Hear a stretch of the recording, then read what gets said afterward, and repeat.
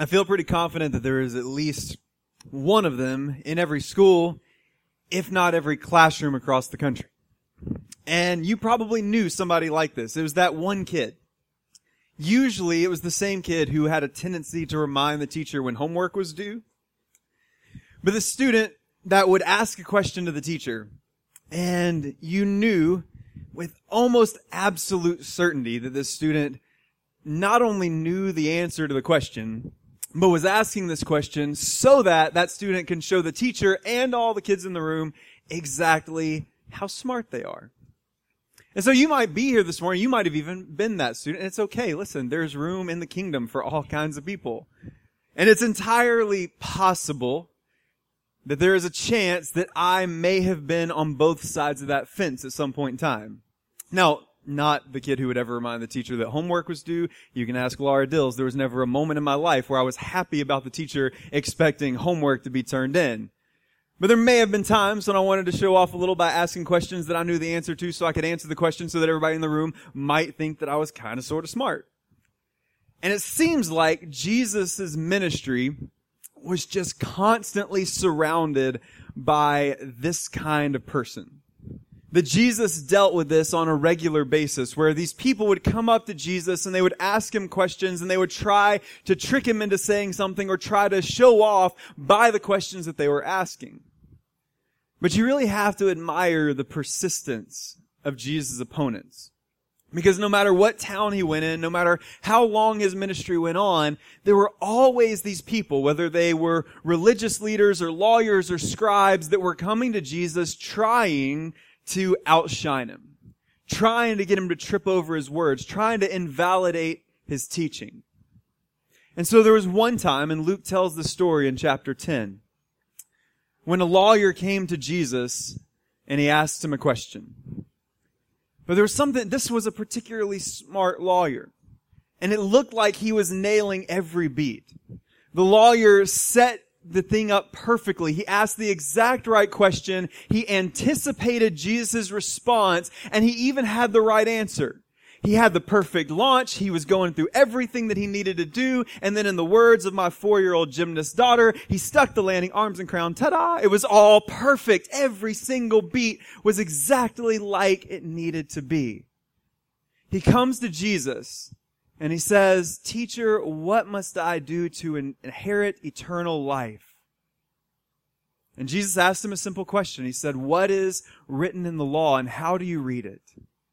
And this lawyer answered, "You should love God with your heart, with all your soul, with all your strength, and with all your mind, and you shall love your neighbor as yourself." And Jesus says, "You have answered correctly." That is not the response that the lawyers and the religious leaders often got from Jesus, but now this guy finally did it. He finally nailed exactly what he knew Jesus was going to say, and he won. Jesus looked at him, he said, "That's exactly right, now go and do it." And we see Jesus teaching this, and we see Jesus reaffirming this now, that this is the law of the kingdom of God. This is the fullness of everything that Scripture teaches us, to love God with everything that we have and to love our neighbors as ourselves.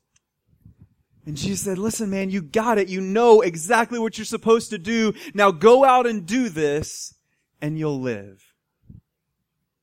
And while, of course, that seems simple enough and that seems plain enough, we know that there's a lot that goes in to loving God with everything that we have and loving our neighbors as ourselves.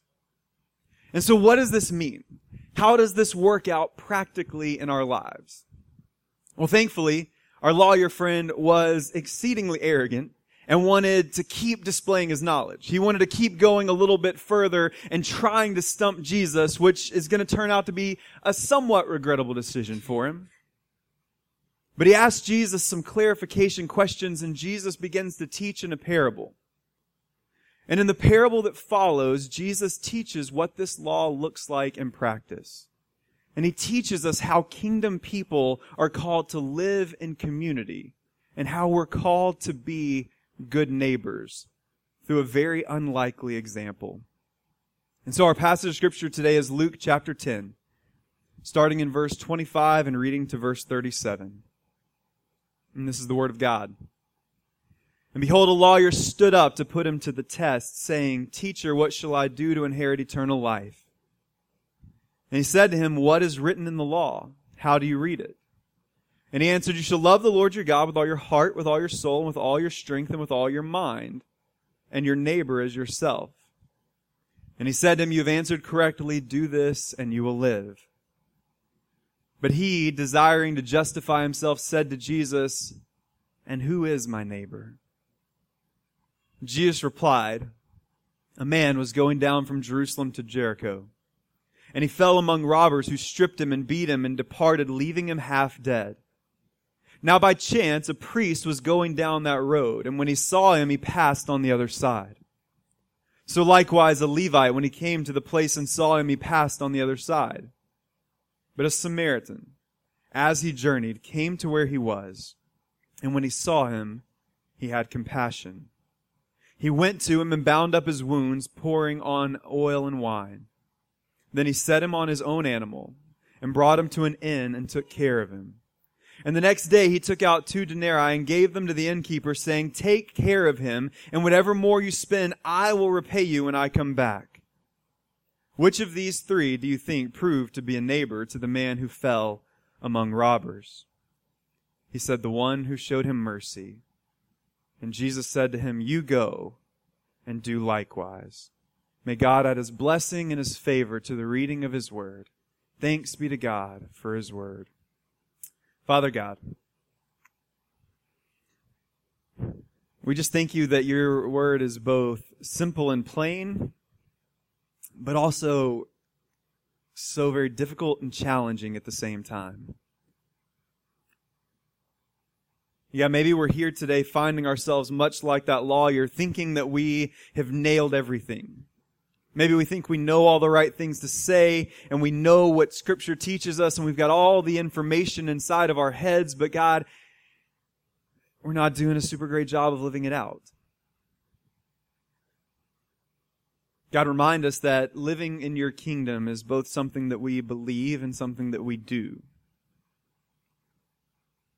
And as we look through this parable of this Good Samaritan, God, I just ask that you teach us all to be good neighbors, to learn how to live in intentional and compassionate community with those in our church and those in our lives and those in our community. God, in the places where we are living well, where we are being good neighbors, help us to go deeper into that. And God, in the places where we fall short, forgive us. And then also strengthen us and guide us so that we can go out and to do the work that we're called to do. So, Father, teach us, lead us and guide us, and help us to be good neighbors everywhere we go. And we ask all these things in the precious name of Jesus. Amen. Before we jump into the example of the good neighbor who reflects the kingdom community that Jesus instructs us to live in, let's look at the 2 negative examples that Jesus sets up for us. And so to set the story, we have this man who was traveling between 2 cities, and he happens to find himself in a very difficult situation. He's attacked by robbers, he's stripped of everything that he's had, and he's left for dead. And then in verse 31, Jesus picks up with a passerby. And he says, Now, by chance, a priest was going down that road. And when he saw him, he passed on the other side. So likewise, a Levite, when he came to the place and saw him, passed by on the other side. And in these 2 examples, we have people who should have been the most likely candidates to help someone in need. The Levite and the priest, these were the religious leaders. These were the examples of what it meant to follow after God. If you were going to have a poster on your wall of somebody who should emulate everything that the law of God teaches, these were your guys. But what we find is that these men represented religion in appearance only. These were men who knew the law. They knew what God taught. They knew what God required of them. But they were unwilling to put in the work. They were unwilling to take what they knew and put it into practice. They were unwilling to be good neighbors.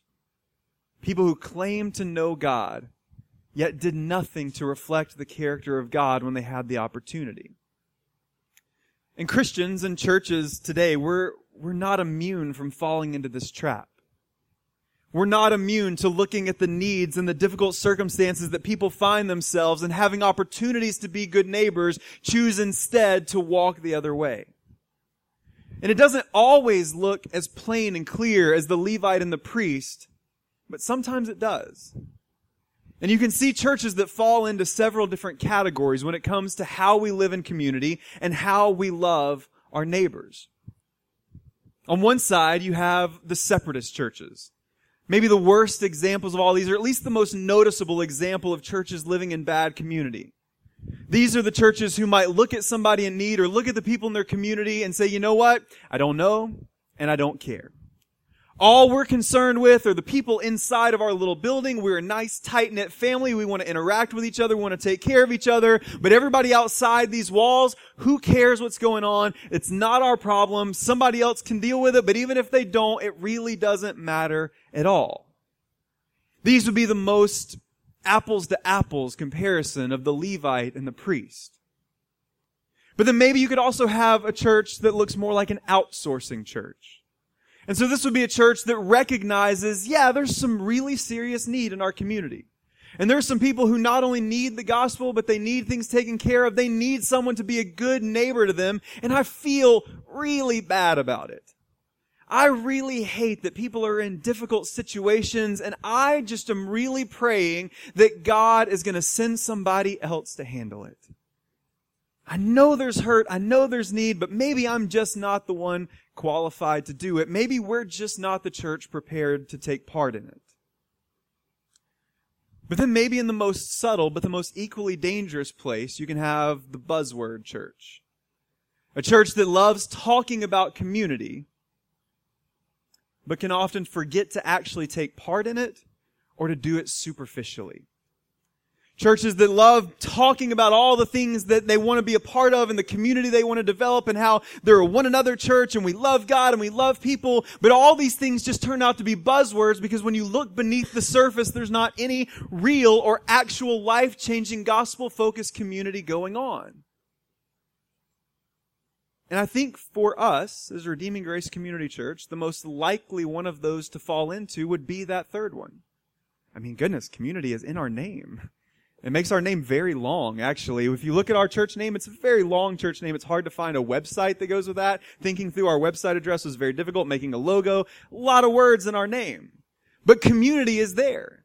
And we're a church that we do feel passionate about community. And we do like talking about community. And we do want to be a church that has that culture of community and good neighbors. But it can be very easy to fall into the trap of talking about it so much that we forget to do it.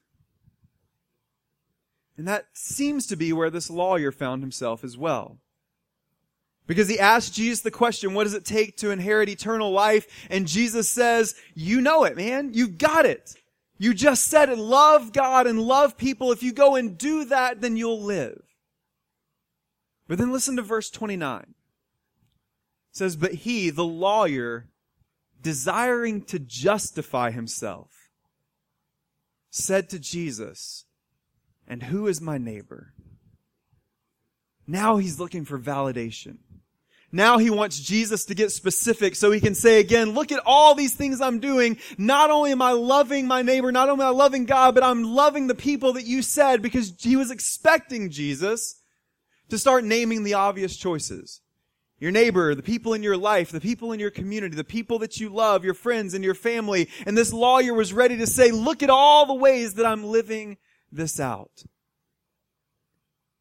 Too often people come to Jesus looking for something that they're already doing.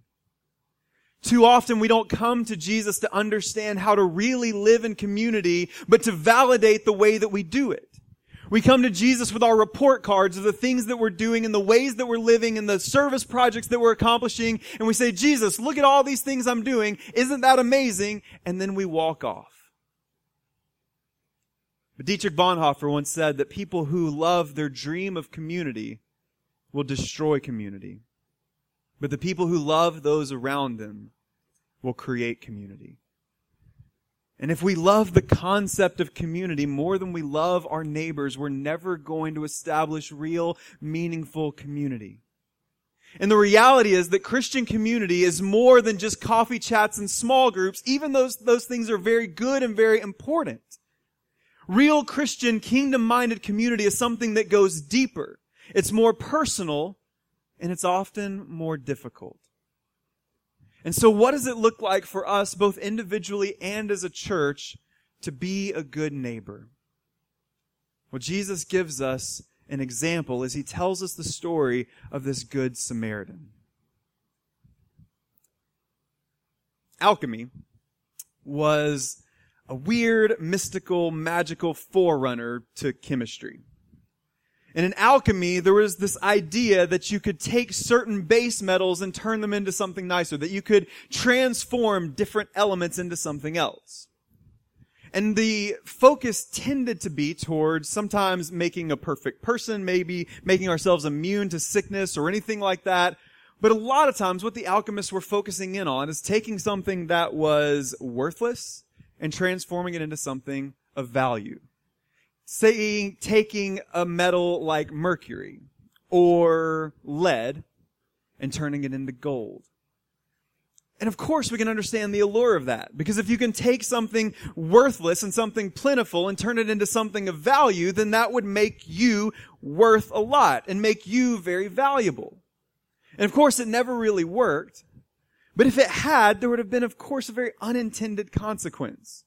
Because if you take something like mercury, something like lead that's plentiful and all over the place, and you turn it into something like gold that's very precious, you can take gold and make it actually rather worthless. Because one of the things that makes gold good currency, that makes gold valuable, is that gold is rare. In fact, I was reading that if we took all the gold that's ever been discovered, all the gold in every bit of jewelry and every bank and every Fort Knox and all these places and all the things, even in the microchips, if we take every ounce of gold that's ever been accumulated and melted it down, it would be a cube. We can make a cube out of it that's about 70 feet by 70 feet, something along those lines. Not a very big amount. Somebody once said that you could fit all the gold that's ever been accumulated into 2 Olympic-sized swimming pools. But then, if you made it more plentiful, if there was a lot more, gold would of course be devalued. And so by taking the easy way to get from something of no value to something of great value, you would take something of great value and make it something of no value. And easy breezy steps to building community don't equal good community. When we try to take the shortcuts to get to deep, Christ-focused community, we are going to devalue what that community actually is. And so the Good Samaritan gives us an example of what Christian community should look like, of what being a good neighbor should look like. And so Jesus says that after the Levite and the priest passed by, this Samaritan, who again, with the background there, the Samaritan people and the Jewish people did not get along. But the Samaritan man passed by as he was journeying, and he came to where this man was. And when he saw him, he had compassion. He went to him and bound up his wounds, pouring on oil and wine. Then he set him on his own animal and brought him to an inn and took care of him. And the next day he took out 2 denarii and gave it to the innkeeper, saying, "Take care of him, and whatever more you spend, I will repay you when I come back." Which of these 3, Jesus says, proved to be the neighbor who fell among the robbers? And of course the lawyer said it was this last one, the one who showed him mercy. And then Jesus says, yes, that's your example of what a good neighbor looks like. And that's a picture of how we live in Christian community. And so we see several things that this good neighbor did. He had compassion on the man who was beaten and abandoned. He bandaged his wounds. He took him to an inn and he stayed with him for the night and made sure that he took care of him. And then he set him up for the future. To not only be cared for that temporary time that they were together, but to make sure that this man was going to be cared for even after their relationship parted ways. And so what does this parable teach us about how we should exist in community and where Christian community comes from? The first thing that we see here is that community begins with compassion. And community begins in our hearts. We have the responsibility to learn to love our neighbors, to be able to see and to recognize their needs, and then to be moved by it. This wasn't a simple obligation when the Samaritan came on this person. He looked at this man who was beaten and stripped and robbed, and something inside of him moved him to action. He was inspired by compassion to go and to care for this person. And so before he ever laid hands on this man, he loved him in his heart. This requires a lot of preparation. This kind of compassion doesn't come naturally to most of us. And so we need to be spending time in prayer, asking God to teach us to love our neighbors as Christ loves us. We need to spend time in Scripture and read about the God who cares for widows and orphans, the God who reaches out to those who are in need, the God who loves us before we love Him, and to imitate the work of God and the life of Christ in everything that we do. We need to be constantly feeding the fruit of the Spirit in our lives so that we can practice compassion the way that Jesus teaches us to practice compassion. We need to make sure that we are nurturing the love and the joy and the peace and patience and kindness and goodness and faithfulness and gentleness and self-control and all these amazing gifts that Jesus gives us through salvation, so that when we see someone in need, when we encounter someone in our lives who could use our friendship, who could use our relationship, then we will be moved by what's inside to participate in what needs to be done outwardly. And as we see in this story, compassion doesn't make you the perfect candidate to go and serve someone. There were two better candidates when it comes to what a picture of someone who is in a religious place in their life would be. There were two better candidates that came before the Samaritan. And so maybe he wasn't the most qualified, but because of his compassion, he was the most willing, and that is the most important place to start. The Samaritan was the least likely option. But because of his compassion, he was actually the far best option because he was willing to move, being motivated by compassion. And so community begins in our heart with compassion. And we also see here that community requires getting messy. Community requires a willingness to get messy on behalf of someone else. Think about the first two examples in the Levite and the priest. Jesus adds a very specific detail in their stories that we can't overlook. Because Jesus says not only did they see this man lying in the ditch and pass him by, but Jesus says for both the Levite and the priest, they passed by on the other side. Not only did they not want to help the man who is in need, but they wanted to be sure that there was no way that the dirt and the blood of this man who was beaten to half his life was gone would ever touch them. Not only were they unwilling to get their hands dirty for this man, they didn't even want their robes to be soiled by this man in his situation. But then comes the Samaritan. And here we find a man who is willing to be stained by someone else's mess. There was no way to bandage his wounds and to give him new clothes without getting his hands dirty. There was no way to clean off his blood without getting some on the Samaritan's own person. And so he was willing to not only get down in the ditch, but to take on some of that mess so that this man who couldn't help himself could find help. Real community means being willing to be with people at their highest and at their lowest. And when people find themselves at their lowest, that mess is often a little contagious. And there's no way to meet someone where they are without contracting some of that ourselves. To share in that burden and experience some of that burden together. In fact, we're called in Scripture to not only laugh when we laugh with other people, but to also mourn when other people are mourning. To be willing to be with people where they are and to realize that sometimes that might be a sacrificial act that causes us to be a little messy. We have a calling in Christian community to be people of contact, to be people of intimacy, To not simply look at things going on in our world, not simply look at things going on in our neighborhoods, in our communities, or even inside our church, and figure out ways that we can help as much as we can without coming into contact. Maybe we can throw money at it or pray from a distance and hope that someone comes in. But Jesus calls us to abandon all fear, to abandon all worry about our reputation or what may be going on, and meet people where they were and be willing to get our hands dirty for one another. We also see here that community requires movement. You see, the Samaritan didn't simply treat the wounds of this man and then move on for someone else to take over.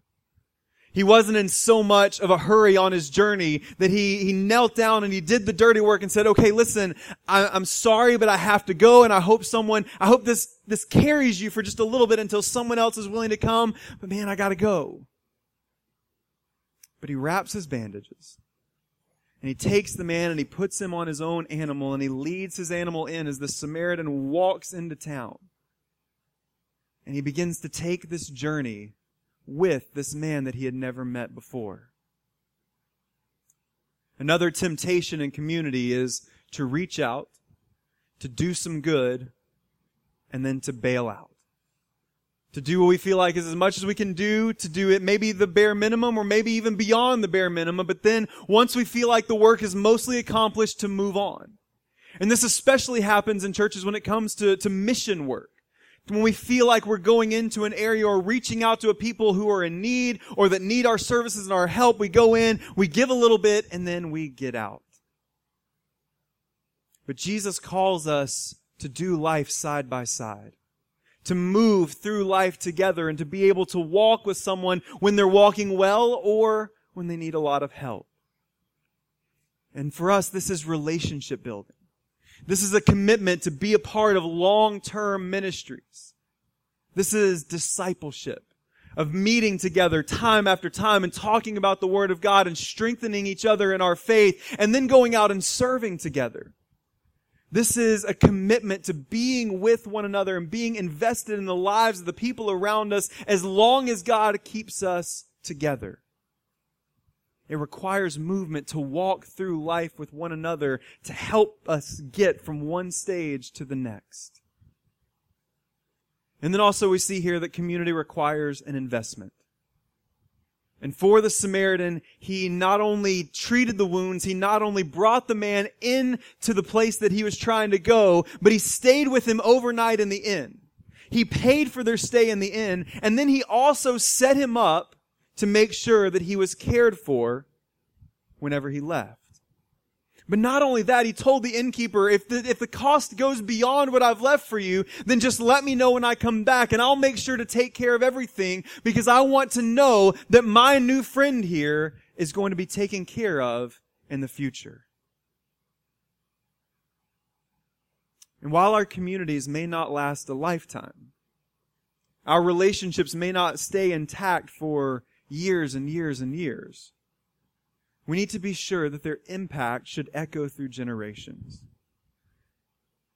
And so as long as you're here at Redeeming Grace Community Church, as long as you live in Loganville, Georgia, we invest in and serve and focus on caring for our community. And then if God ever calls any of us away to anywhere else, we need to be sure that we have left such an impact in the relationships that we've had that the people who we've had those relationships with would be forever changed. And that impact that we had on their lives would not echo through their own life, but then as they go out and to do the same for other people, it would echo through the lives of others as well. We need to be intentional about having relationships that are focused on strengthening one another for a lifetime of following Jesus. That when we talk, when we spend time together, when we go out in the community and serve, when we make new relationships, when we meet new people as they come to be a part of our church, that we are intentionally thinking, how am I going to love you and serve you in such a way that your life is going to be different because of our relationship? How am I going to leave you closer to Jesus than when you started? But not only that, how am I going to set you up to continue growing in your faith and to continue growing in your life if our relationship ever finds itself put at a distance? It begins in the heart It requires getting messy. It requires movement, and it requires an investment. And this is our blueprint as Christians, but especially as Redeeming Grace Community Church, for how we will develop community in our church, in our lives, and in our city. And I really do believe that from our very inception, from the very beginning, part of the reason that community is in our name is because we believe that we are here to be a church for this community. And so we have this amazing foundation laid, and it's our responsibility to continue building that culture of genuine, Christ-like, kingdom-minded community on top of what's already been laid. And we have an awesome opportunity to not only build this kind of community in our church, but to see that echo throughout our entire city. And God has been opening doors as we've been praying. As we've seen God move us into this new building and develop new partnerships, we have been asking God intentionally to open some doors so that we can begin taking the steps to building relationships with people not simply in our church, but the people in our community and living within walking distance of our church so that we can truly be a community church focused on building that community and loving our neighbors. And through our partnerships with organizations like the Path Project and with Shepherd staff, we're going to have a lot of opportunities coming up, not only this summer, but moving forward, to be able to answer that call as God opens those doors.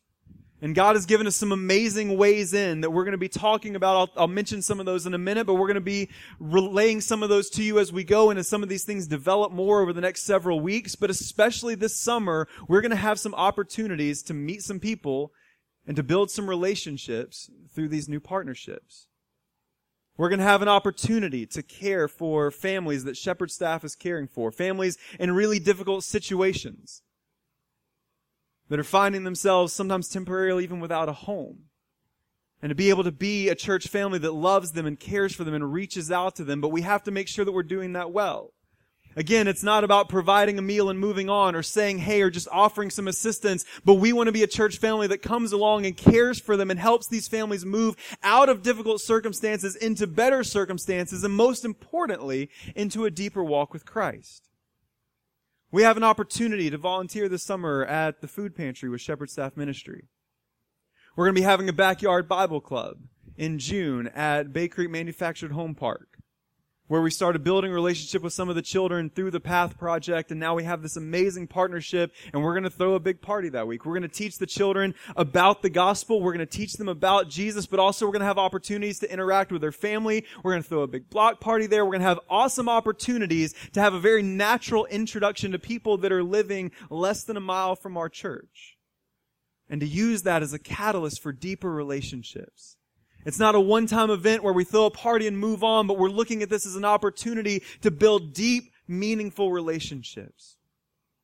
We're going to have opportunities to host life skill classes and Bible studies and things for the children in this community. We're going to have incredible opportunities day after day to go along with the things that are already happening as our church as you go out into your lives, into your homes, into your jobs, into the places that you go and meet new people and invite them to come and be a part of the church, as you go to community groups and deepen your relationships with people in the church and invite people to come into the homes of our church members and learn more about God, but also to build deeper relationships. God has given us more than enough opportunities to build this kind of community in our church. And so now it's our responsibility to make sure that we are good stewards of those opportunities, to build this kind of lasting community, to be genuine good neighbors. Not allowing community and kingdom to be buzzwords in our church, but to be something that we put in practice on a daily basis, every opportunity that we get. That starts in the relationships that we build with one another that are here today, but it doesn't end here. And as those relationships deepen and grow, we go out and we serve together to love and to connect with and to build relationships with those in our community who are not only in physical need, not only in financial need, but are in spiritual need, needing to hear the gospel, to receive the gospel, to find a church home that will love them and care for them and disciple them, and then send them out to go and to do the same. So the law of the kingdom is that we love the Lord our God with our heart, all our soul, all our mind, and all our strength, and that we love our neighbors as ourselves. And so it's our responsibility to do this and to find life.